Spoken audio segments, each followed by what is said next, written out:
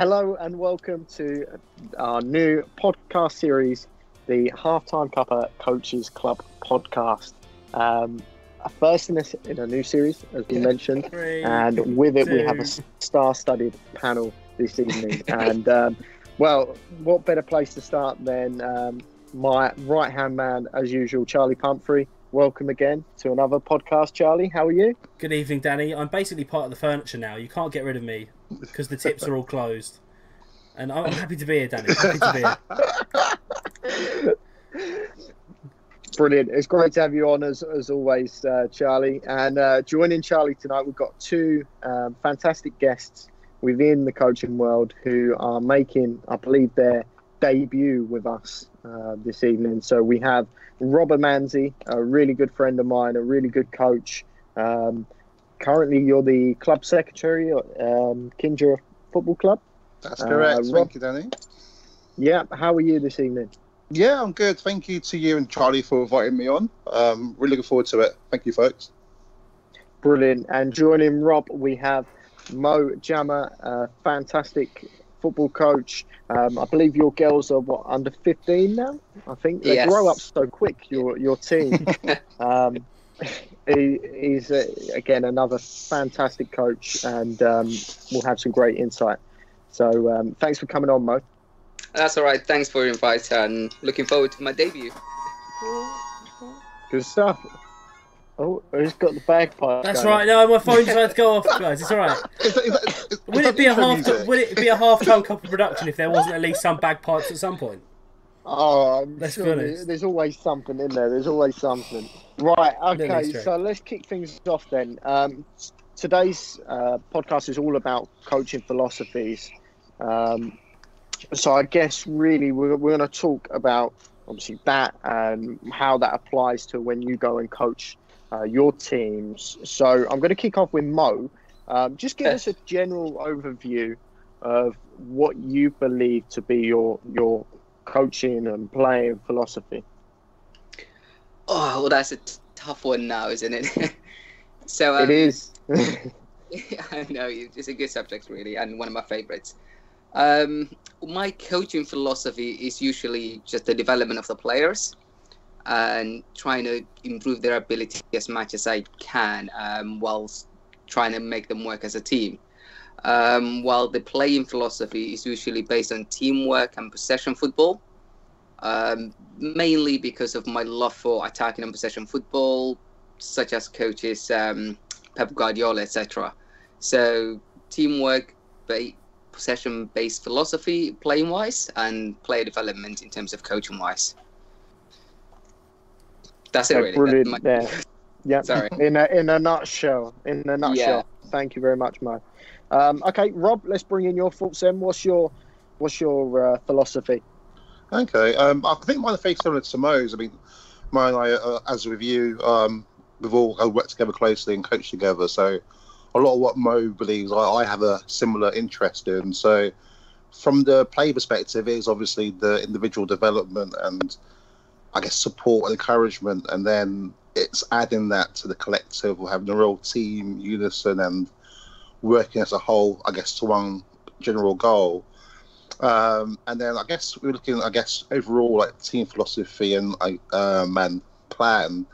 I always like to have a team that is, I think, strong mentally. I think that's quite important to me as a coach. The technique, we develop, that's our role as coaches, but the mentality, I think, usually comes in from within. And it's really, I guess, improving that in the individual and then getting the team to kind of all work together, I guess, as a strong unit. That's kind of like what I like to work with when I'm coaching. Okay, brilliant stuff. Charlie, if you're finished with your bagpipes. Yeah, bagpipes are away. They're away. The coaching bagpipes. You can never finish with them. Yeah, I feel Let's hear your thoughts then. What? Go on. Go on. The bagpipes throw everything off. I think I'd probably echo a lot of the thoughts of Rob and Mo there, to be honest. That you try and develop players individually, but then you have to reinforce that the sum of the whole needs to be more than the sum of the parts, if that makes sense. That when you're a team, you need to learn to work together and you need to know when and where to support people and how we do that in the right way. I think that's almost just as important as being able to ping a pass first 30 yards is being able to turn around to a teammate and go, okay, what do I need to do to help the team do better than necessarily just, am I going to score 3 goals today? And I think my experience on it is obviously much less than you guys, so I'd be interested to know if there was anything there that you'd do differently. Anyone want to jump in on that? Go on, I'll leave it to Rob. He's the most experienced person we have in here. But age, not by coaching, but thank you. I can't really add anything too much. I think Charlie's kind of knocked it, I think, out of the park. That last statement there is, what can I do for the team rather than what I can do individually? And most of us work with young children, or I guess adults who are young adults, as in 17 and 18. And that's what I was kind of alluding to about the mentality earlier. It's that belief that I'm buying into something more than just me. If I get better, that's great. But if the team gets better with me as well, that's even better. So, yeah, that's what I could add on top of what Charlie just said. Actually, I just want to jump in on that. Sorry, 1 second, Mike. Just jumping in. For me, that journey that, as you say, like going through having your team develop, maybe they're not the strongest team, but they develop together and they go on that journey. That's really special. And I think as a player, that's something that you enjoy, but obviously as a coach, that's so rewarding. So yeah, I completely agree with that. Mo, sorry, I cut you off. All over to you. No, you actually said what I was going to say anyway. Is so first of all, every coach has their own view and philosophy, but the most important is the player and the coach relationship. So building that throughout the years and seeing them grow, develop, regardless of if they become amazing or just average players. It's just the way you grow together and seeing them develop from A to Z. So that development part is really crucial. And as Rob said about the mentality side of it, sometimes it's really hard to coach the mental side of the game because you see them once or twice a week. But as they develop year on after year, they pick up your traits, they pick up your attitude and your style. So you see them grow into sometimes some fantastic kids, not just football players. So it's overall, it's the coach's mindset that actually trying to plant the seeds in their heads. And then if you are lucky to coach a team throughout the years for 5-6 years, then you will see the fruits bear. Just on that then, and we'll go back to you, Mo, first. Culture and team culture, how important is that to your team and to the teams that you've worked with? And how do you go about implementing culture within a team setup? To be honest with you, it's sometimes you're forced in these situations. So as you know, and Rob knows as well in this, we don't have kind of group of children from one place. We have multiple kind of different environment, kids coming from different environments. So the culture is really, really important. So the first few rules that, for me, in my opinion, that I try to get into their heads is the simple punctuality, attitude, and the respect. And once you get that into their heads, so punctuality, not just turning up, but also putting the effort in. You've got kids, as you know, both of you, we've got American kids, we've got British kids, we've got kids that sometimes don't even speak English. So trying to make sure they all understand what the coach is expecting you. That, for me, those 3 little, almost non-essentials at the same time is very, very essential to me. So they're all on board. They're all respectful to each other. They're all listening to each other and all working well together before all the philosophy or anything else. So that's my number 1 rule, basically. That's where I get in when it comes to the culture. And Rob, let's bring you in. Obviously, we spent a lot of time together with the under-15s team that we was working with. I don't know if you remember some of the stuff we used to do back then. But I mean, one springs to mind is obviously the team social events that we tried. What's your thoughts on culture and it being implemented within teams? It's a lovely one, I think, because I don't think it's straightforward. I think Mo did excellently there, just to summarize some of the key points there about punctuality and the attendance and the commitment, which is, I imagine, it's across most of the grassroots, but I think certainly what I noticed when I worked with you, Danny, in Metro Socials, was something I kind of stole from Mo, because he said that a long time ago with his various teams. Is just that attitude of being a group, and also like for his parents as well. You know, you want them to be part of it. It's a community as well, isn't it? Really, it's making sure we have that togetherness, understanding, and constant communication. You know, what's expected of you, what's expected of the team, expected of us as coaches, what we want to do to help you, how you can also help yourself and help us. So it's very much creating that environment where everyone's transparent, everyone's clear. You want to have fun, but you want to do it the best way possible. Spot on. I was just gonna say that's in a more broader way exactly how Rob said it. That's the best version to put it. Good. Okay, Charlie, turning to you now, because obviously you've been at Kinja with us. You was coaching at Kinja, and now you're coaching at a different club. Is there any differences and any cultural differences that you've noticed at your new club that you've seen a positive impact on? Yeah, I think the difference. I mean, the clubs that I've coached for, I've coached in North London with Kinja, and then I've coached back down in Sussex, where I'm now based.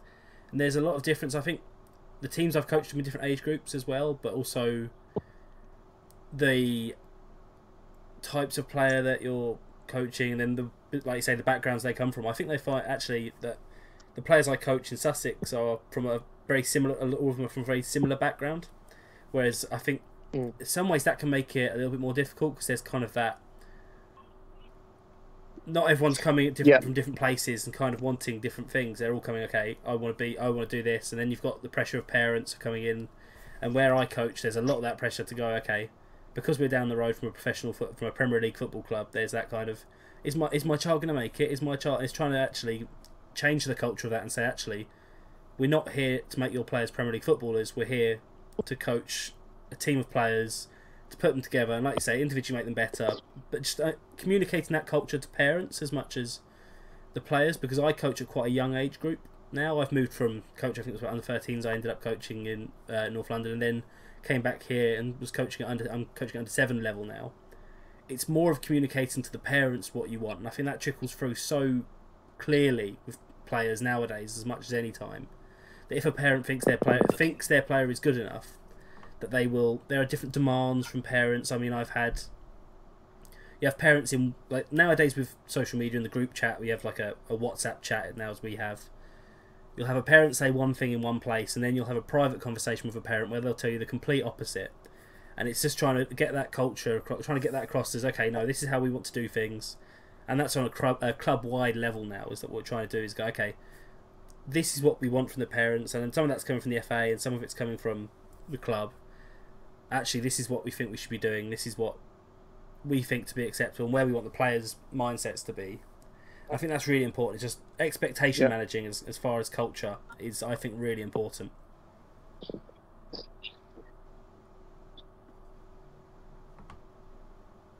Okay, Charlie, just one more question. Going back to you quickly. Now, as we said, you've gone from Kinja, you've gone to this new club. How hard has it been to implement your coaching philosophy there at a new club?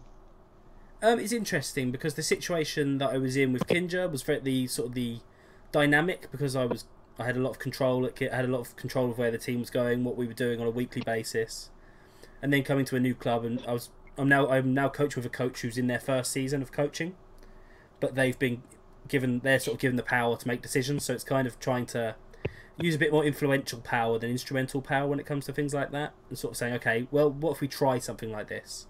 What if we can look at it this way and maybe look at implementing something like that, whether it's team selection, whether it's something as simple as saying, okay, if we're going to get into a game at the end of a training session, let's not put the best 5 against the worst 5, let's put this player against this player and that player against that player, and it's just trying to influence more than be instrumental, I think, which has been a little bit of change for me, but I've quite liked it. It's good. It's different. Good. Okay. Let's go to Rob now.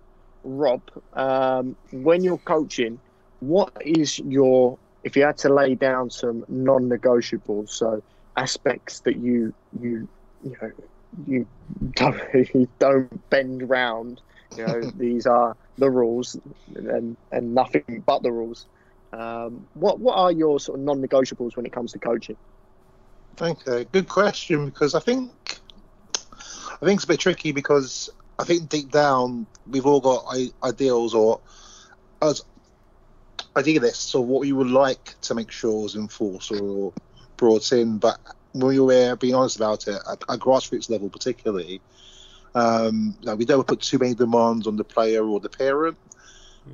So for me, I don't really put non-negotiables in, but if there were certain aspects that I would say are areas where there's maximum commitment, I think is the key one. So that's basically, if we train twice a week, for example, please arrive for training on time twice a week. If you're unable to attend training, let us know in advance the reasons why. If you're running late, let us know as well. Is obviously respect for your teammates. That's, I think, is an obvious one, but one that maybe we get overlooked by slightly because we don't talk about it openly enough. But and I would say respect, I mean, support, decency, have fun, but also be strong with each other, push each other on.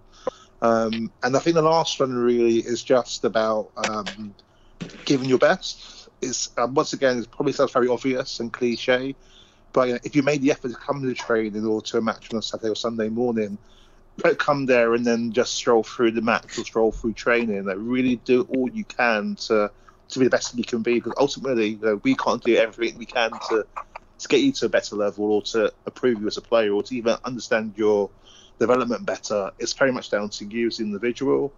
So I'd say the commitment, the respect, and then there's just the work ethic. They're the three I would say. Yeah, I definitely agree with that last one in particular. It's so frustrating, isn't it, when you get players turn up and they're there but not there. It can be so frustrating. But I think, go back to my previous point. Sorry to drag on. Is that we can't demand that from them every single week and every single match, every single training. But it's the respect aspect of doing as much as you can, really. I think. But yeah, it can be frustrating when you get someone there and they're literally, like you said, they're just not there. Really, they're just zoned out for an hour and a half. Yeah. Okay, let's bring in Mo then. Mo, any additional non-negotiables or anything you want to comment on in terms of what Rob's brought up there? To be fair, when it comes to these non-negotiables, I think I might be the only coach in the world that has almost a list. Rob's laughing because he knows this. I'm sure you know. I sense what's coming next. Oh, you do? Okay. Now, my non-negotiable usually is both the team and playing philosophy. And Charlie mentioned about the parents at the beginning. And I am one of the lucky coaches as well who has teams that have parents and players meeting at the beginning of the season. So every season I have so many handouts to the parents and players, printing out the playing philosophy, the style we want to play, how we're going to do the coaching, whether it's month by month, etc. So my number one non-negotiable is usually the team style and how we play. So whether it's playing from the back, even if the goalkeeper can't kick it far, the parents know that it's a must. We have to be better at it. Even if we make mistakes, we will continue doing so. And to be honest with you, the reason why this is non-negotiable is to improve the players' confidence. And you will see over time, the more they play from the back and they make mistakes at the beginning, later on, they'll have some sort of swagger and arrogance in their play and going through the thirds. So I have loads. I don't think we have enough time to go through, but the simple way to put it is the team philosophy and the playing philosophy are non-negotiable when it comes to me as a coach, to the players and the parents. But the parents know it. We have the meeting at the beginning of the season, put out the expectations, let them know this is what will happen. We will make mistakes, but the goal is by the end of the season, we will be the masters of these situations, these scenarios, these plays, these systems, these etc. etc. So yeah, so I do have a list, but in a nutshell, that's the main ones at the moment. Yeah, okay, that's fine. It's interesting you say about the team meetings with the parents. I'm sure gents, you could probably all agree having those kinds of meetings can sometimes be really, really beneficial. Certainly, all the times I think I've held one, it's been to some beneficial effect. So for anyone listening in who maybe coaches and has maybe not come across doing that before, I think having that team meeting, certainly with the parents at the start of the season, midway through the season, and at the end of the season, I think is really, really important. But I mean, that's just my opinion. Feel free to differ on that if anyone wants to. No, no, you're absolutely spot on. But sorry, go on, Rob. No. I mean, I think it's the team meeting is something that I originally, when I got into coaching, didn't really appreciate how important they are. I thought the relationship with the parent and the player kind of happens organically, just through talking, working together. But I think Mo and Danny are both kind of hit a key point there of it's that communication, isn't it, with the parent and the player, so they fully understand where you're coming from as a coach and what you want to achieve with their child. I think it's really, really important. I understand it now far more than when I first got into coaching. Yeah, to be honest with you, when I was younger, also when I was a kid, we didn't have that. I'm sure, Rob, you didn't have it either. Danny might be a bit different because you're younger than us, so it wasn't that far ago. A little bit. Okay. Yeah, no, we didn't have it. They started doing them. Okay. No, I didn't have it growing up. So all the way to U18, we would just start the season. The coach would tell us to run laps, etc., to work on fitness. Yeah. Yeah, and that was the norm, to be honest with you. It's only when I got to coaching that, for some reason, and it's not because of TV or anything either. It was just, I just wanted one day just to tell the team, this is what we're going to do, etc., etc. And then one or two parents came back to me a day later and said, oh, we liked what you told the players, etc., etc. And then I went, would you guys like a meeting in that case as well? And they said yes. And ever since, it just became a habit. And 2 weeks ago, with the U15 girls I'm coaching, I've actually had a Q&A session with the parents as well. And it was really, really good. Me and Josh Bacon, who's my assistant coach at the moment, we were worried at the beginning. They would question us about sometimes the mistakes the girls make, the things they do, or the things that we're not good at. But all of them were really supportive, and they were talking about how much things have improved. How did you do this? Or how did you make the girls work together this way? How can we help you in these scenarios, etc.? So no, it's not something I grew up with or anything like that, but it's something really, really helpful, and I enjoy doing it because once you get to know the parents and you have these conversations, they become on your side and they help you with the actual players, and the development for the child also becomes much better because the coach and the parents are on the same page. Of course, you will get one or two parents that might not be on your page. Luckily, I don't have it with the team I'm coaching right now, but there will now and then be a parent that maybe doesn't think, oh, we should do something differently. So, yeah, but it's something really, really, I find it helpful. Yeah, and it's interesting. It really is because these meetings, certainly at the age group that I'm now working with, is more so with the players than the parents. Unfortunately, that's just the way it goes. So we have a lot of Harry and I. Yeah, we have a lot more communication with the players directly rather than the parents, which has its pros and cons. Yeah. But as you say, it's I think across the board, no matter what age group you work at, you need to break down those barriers and make it clear for your philosophy to be sort of fed through to all parties, really. Okay.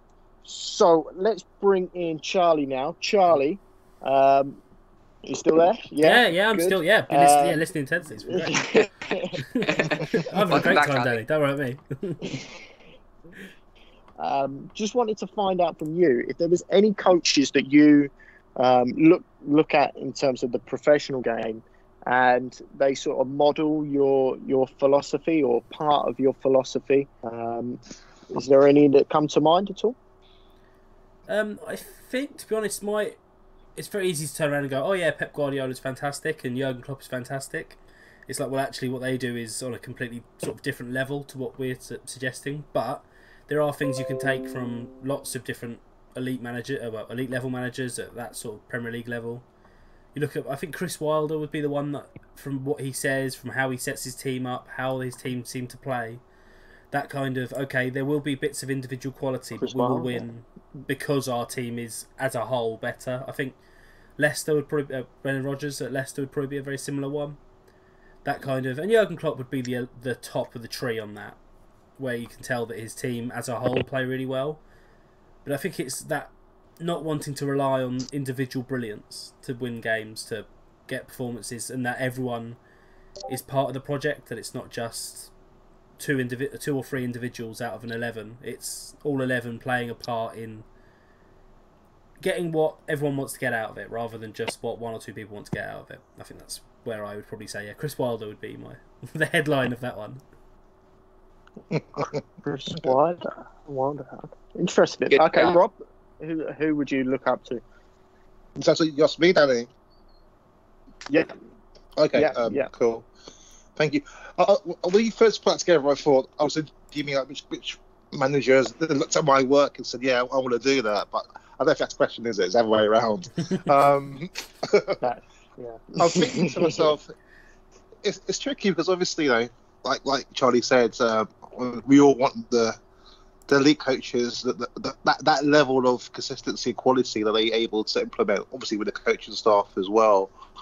But I think I'm a bit older than you three, so I come from the era of the early 90s when I first started really understanding football, and there was an Italian coach called Arrigo Sacchi, who used to work at Milan.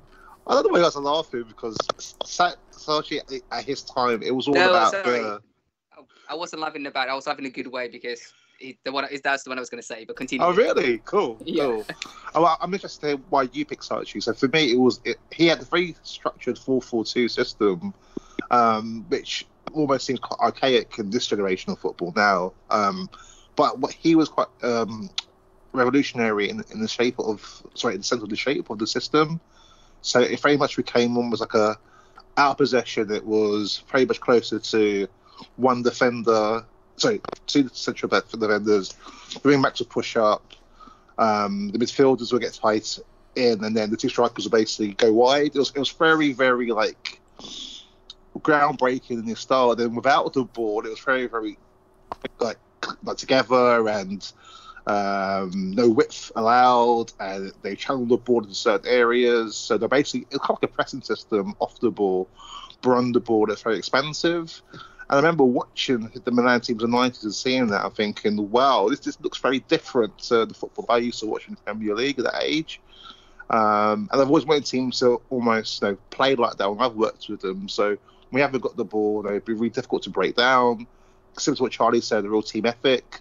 Then when we got the ball, I want the team we played against to have to take a large, deep breath, because we've got the ball and we're moving it quickly, and everyone's moving to space, and we're hard to break down. So I think growing up, it was definitely Rigasaki. I think more modern managers right now, if I had to pick one particular style, I quite like, and I'm actually going to give this person a lot of praise because I don't really get enough of it, is Nuno at Wolves.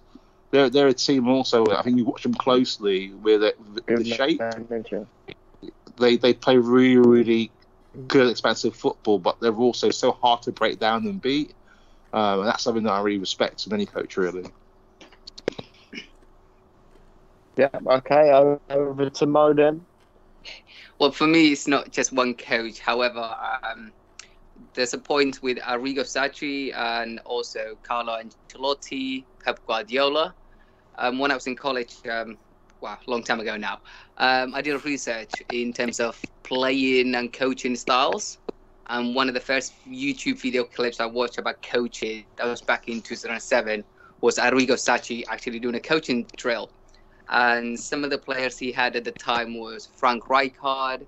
And I've never seen Frank Rijkaard at the time. Well, on the video was one of the world's best players, but on the coaching video, I've never seen someone who runs back and forth as much for someone whose ability and do as much defensive work on sliding on empty cones. So first time I watched that video, I actually fell in love with, because it was simple and effective way of coaching. And Rob talked about the out of possession way of AC Milan in the 90s. And watching that YouTube clip, you saw how his vision would be coming to the match days. because on the training session there were no footballs at all. It was players standing and empty cones in an area, another set of cones in another area, and he would have a whistle, and he would blow that whistle, and the players would sprint to a cone or a different kind of cone. And all of this were to do with match situations. So if the ball was somewhere on the right wing, for example, and he blows the whistle and points to the right wing, they will all sprint one way and shift to another corner, and so on and so on. Then he wouldn't choose a ball afterwards, and the players would, because they were world-class players, he didn't have to say much, because every situation they were in, he put them into the situation. And when the ball was there, they would do their talk with the ball. And that was really amazing. So I fell in love with Arrigo Sacchi's style of coaching when I watched those YouTube clips. And then the Ancelotti style of the late AC Milan, the Champions League winning teams, which was brilliant. The 4-1-2-1-2 formation, the 4-4-2 diamond, and how they would play in possession with such an attacking vivo and only have two centre-backs. And everyone else goes and invades in the opposition area. And then when they become out of possession and start defending, the way they would defend with the 4-4-2 formation was fantastic. It was just brilliant. And then Pep Guardiola in the last one is just watching, I'm sure you all agree, watching Pep Guardiola teams, whether it's the Barcelona, the Bayern Munich, or even the Manchester City now, who I don't think is the same level as Barcelona back then. It's just so amazing to watch, basically, the way they recycle and retain the ball, especially that Barcelona trio in midfield of Xavi, Iniesta, and Messi as the number 10. So for me, it's not just one coach, but in terms of the coaching style, Danny, you probably know this because you've worked with me quite a lot. We would spend on situation coaching. So if the ball is on that side, we shift to one corner, we expect this and we expect that, etc. And even Rob as well, I think it's a while back now, but you remember the style of the way I used to coach with the Pep Guardiola style of the possession-based football, short passing in midfield, recycling and playing it through the thirds. Yeah, I remember. Yeah, so and when it comes to attacking side of it, it's the Ancelotti side of it, of invading to the opponent's area, just leaving two centre-backs, one in front of the another, almost a formation of 1-1.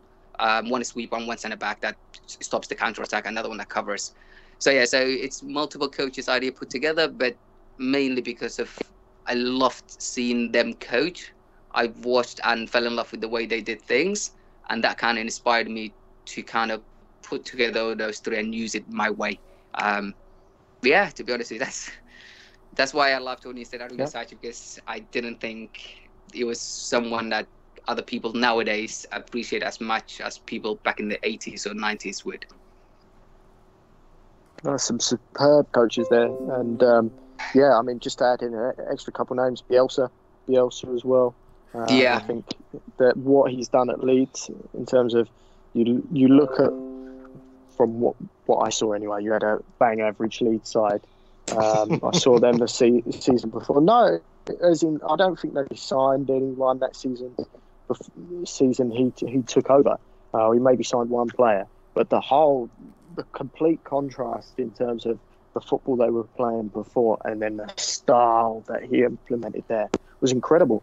Wolves, as you say, go on. So I was just going back to before you moved on from Bielsa. I think Rob might know this. Bielsa coached Udinese back in 2005, and he turned a mediocre team that was harboring relegation into a Champions League team within 2 seasons. And I'm not sure if you remember, Alexis Sanchez and Antonio Di Natale were in that team, who went on to become superstars in other teams. So I know you're seeing Bielsa now in Leeds United, but what he's done with Atletico in Leeds, but it's got a whole history. He sure does. Yeah, just to jump in there, I think there's a term that's used I've been getting into American sports recently, which has been really interesting. Completely different talk about coaching there, but they talk about coaching trees and about how coaches will refer to the experience of older coaches, and how Bielsa is spoken about by, every Spanish-speaking manager I can think of has mentioned Bielsa at some point. You look at Pochettino, you look at Guardiola. Yeah. They've all mentioned that Bielsa is kind of the grandfather of what they want to do. And that kind of relentless play, whether it's on the ball, off the ball, in transition, I think Bielsa is very much sort of the grandfather of it all. Yeah, no, he's a great role model. And then obviously, as I said, just Nuno as well. I know, Rob, you brought him up. I think Nuno, incredible coach as well. Okay, final question, just to finish off the podcast because I don't want to keep you for much longer. This is a really good chat. We're going to go to Mo first, okay? I want to know if someone went to watch your team play today, what's the one thing you would want them to come away with? So for me, it would be if they come and watch my team that I work with, it would be either player empowerment. So they see the players empowered to make decisions, empowered to lead their own warm-up, or a brotherhood in terms of teamwork. I know, Rob, that was your term you used. What would yours be, Mo? Mine is actually much simpler than that. For me, is if someone came to watch my team today, it's just to say I've really enjoyed that game. Just enjoyed it, with whether it's the intensity of play, whether it's the passing game, whether it's the attacking, whether it's whatever they found it interesting, just to come away and say I've enjoyed that. Because we both know all of us gone to some youth matches over the years. And we've looked at it and went, this is not football. This is just crazy. This is just Sunday league football, etc. So now and then when you see a match and you go, I really enjoyed that game. That was a really good game I just watched. That is that's what I would like people to say if they came and watched my team one day. Okay, cool. Rob? Well, that's very sweet from her, actually. I think we sometimes forget that we're there to also enjoy watching the football rather than just there to manipulate it and I guess hopefully get our team to play better and to win. But I think my one would probably be, and I think Charlie mentioned earlier about Bielsa. It's a tricky one because I think it's very demanding, but I think it's relentlessness. Let me explain that, please, if I can. It's more the case of if they're struggling or not playing well or the team isn't clicking, I really want someone to watch my team and go, Robert Manzi's team just doesn't stop. It always keeps playing. They always keep competing. They might be losing a game by a large score line, but they're still going to go up the other end of the pitch and attempt to score. That will give me a lot of pride, I think, as a coach, to know that my team would be looked upon in that way. So I would say that's a real relentless commitment to give everything during the course of that match. Okay, great. Let's bring in Charlie then. Charlie, to finish it all off. To be honest, I think I'd probably go somewhere in the middle of the 2 points there. I think you've kind of got that desire to push. Oh, we all good? Have I bugged out? Yeah, there you go. Yeah, I think you're back now. Oh, that's right. Cool. I can hear all you guys, so don't make me panic. Yeah, I think it's that case of never say die with my teams. It's always a case of reinforcing whether you're 4-0 up or 4-0 down, that the game is still there to be played. And that kind of relentlessness again. I think, to be honest, I'd probably agree entirely with Rob, but again with Mo, with that kind of, you want to play entertaining football as well, that you want there to be you want to go up against another team and sort of exhibit the skills that your players have and say, look, okay, whether come rain or shine, we need to kind of put ourselves out there and really keep, I think, focused and keeping on top of a game is really important, I'd say. Good stuff. Okay, well, great points there, chaps. That brings us to the end. Danny, what about you? Yeah, I want to hear you, Danny, for sure. Said mine. Yeah. I said mine. Mine was player empowerment, a united team, a brotherhood as such. And then, I guess you're right in terms of there is no better feeling than knowing that your team is continuously, working hard, even if things aren't going right.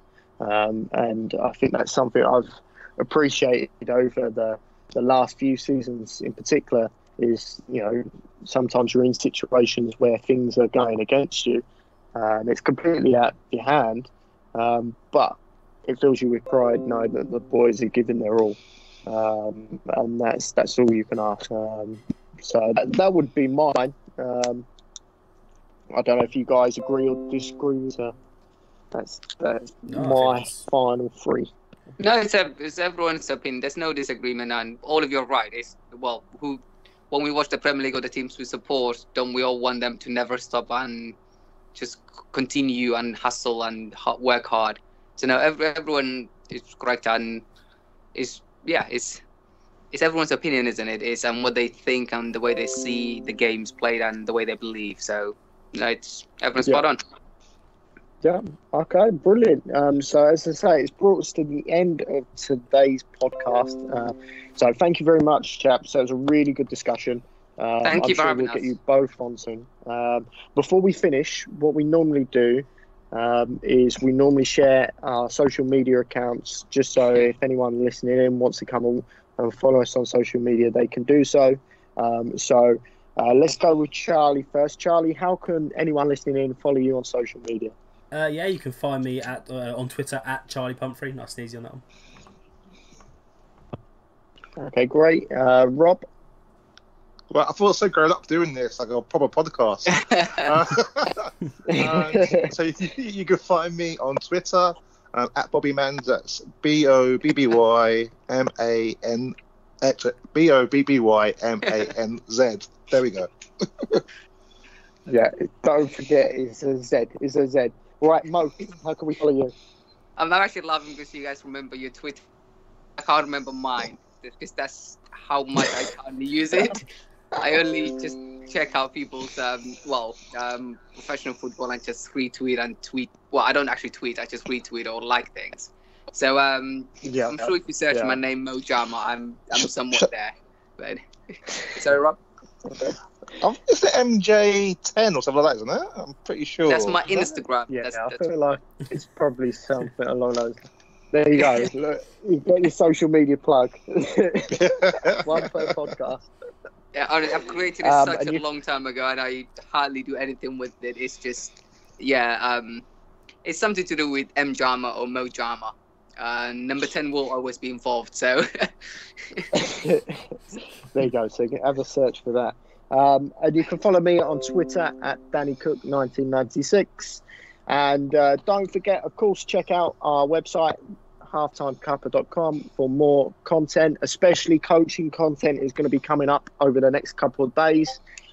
We've been working really hard behind the scenes, creating some content. It's all scheduled. It's all going to be up later on in the week. So we should have plenty there for you to digest, despite the lack of football that's going on in the world right now. As I say, thank you very much, gents. Thanks for your time. I appreciate it. Thank you very much. Thank you. Thanks, Charlie. Thanks, Danny. And until next time, obviously take care of yourselves, given all this coronavirus issue. Take care of yourself, stay safe, and until next time, goodbye.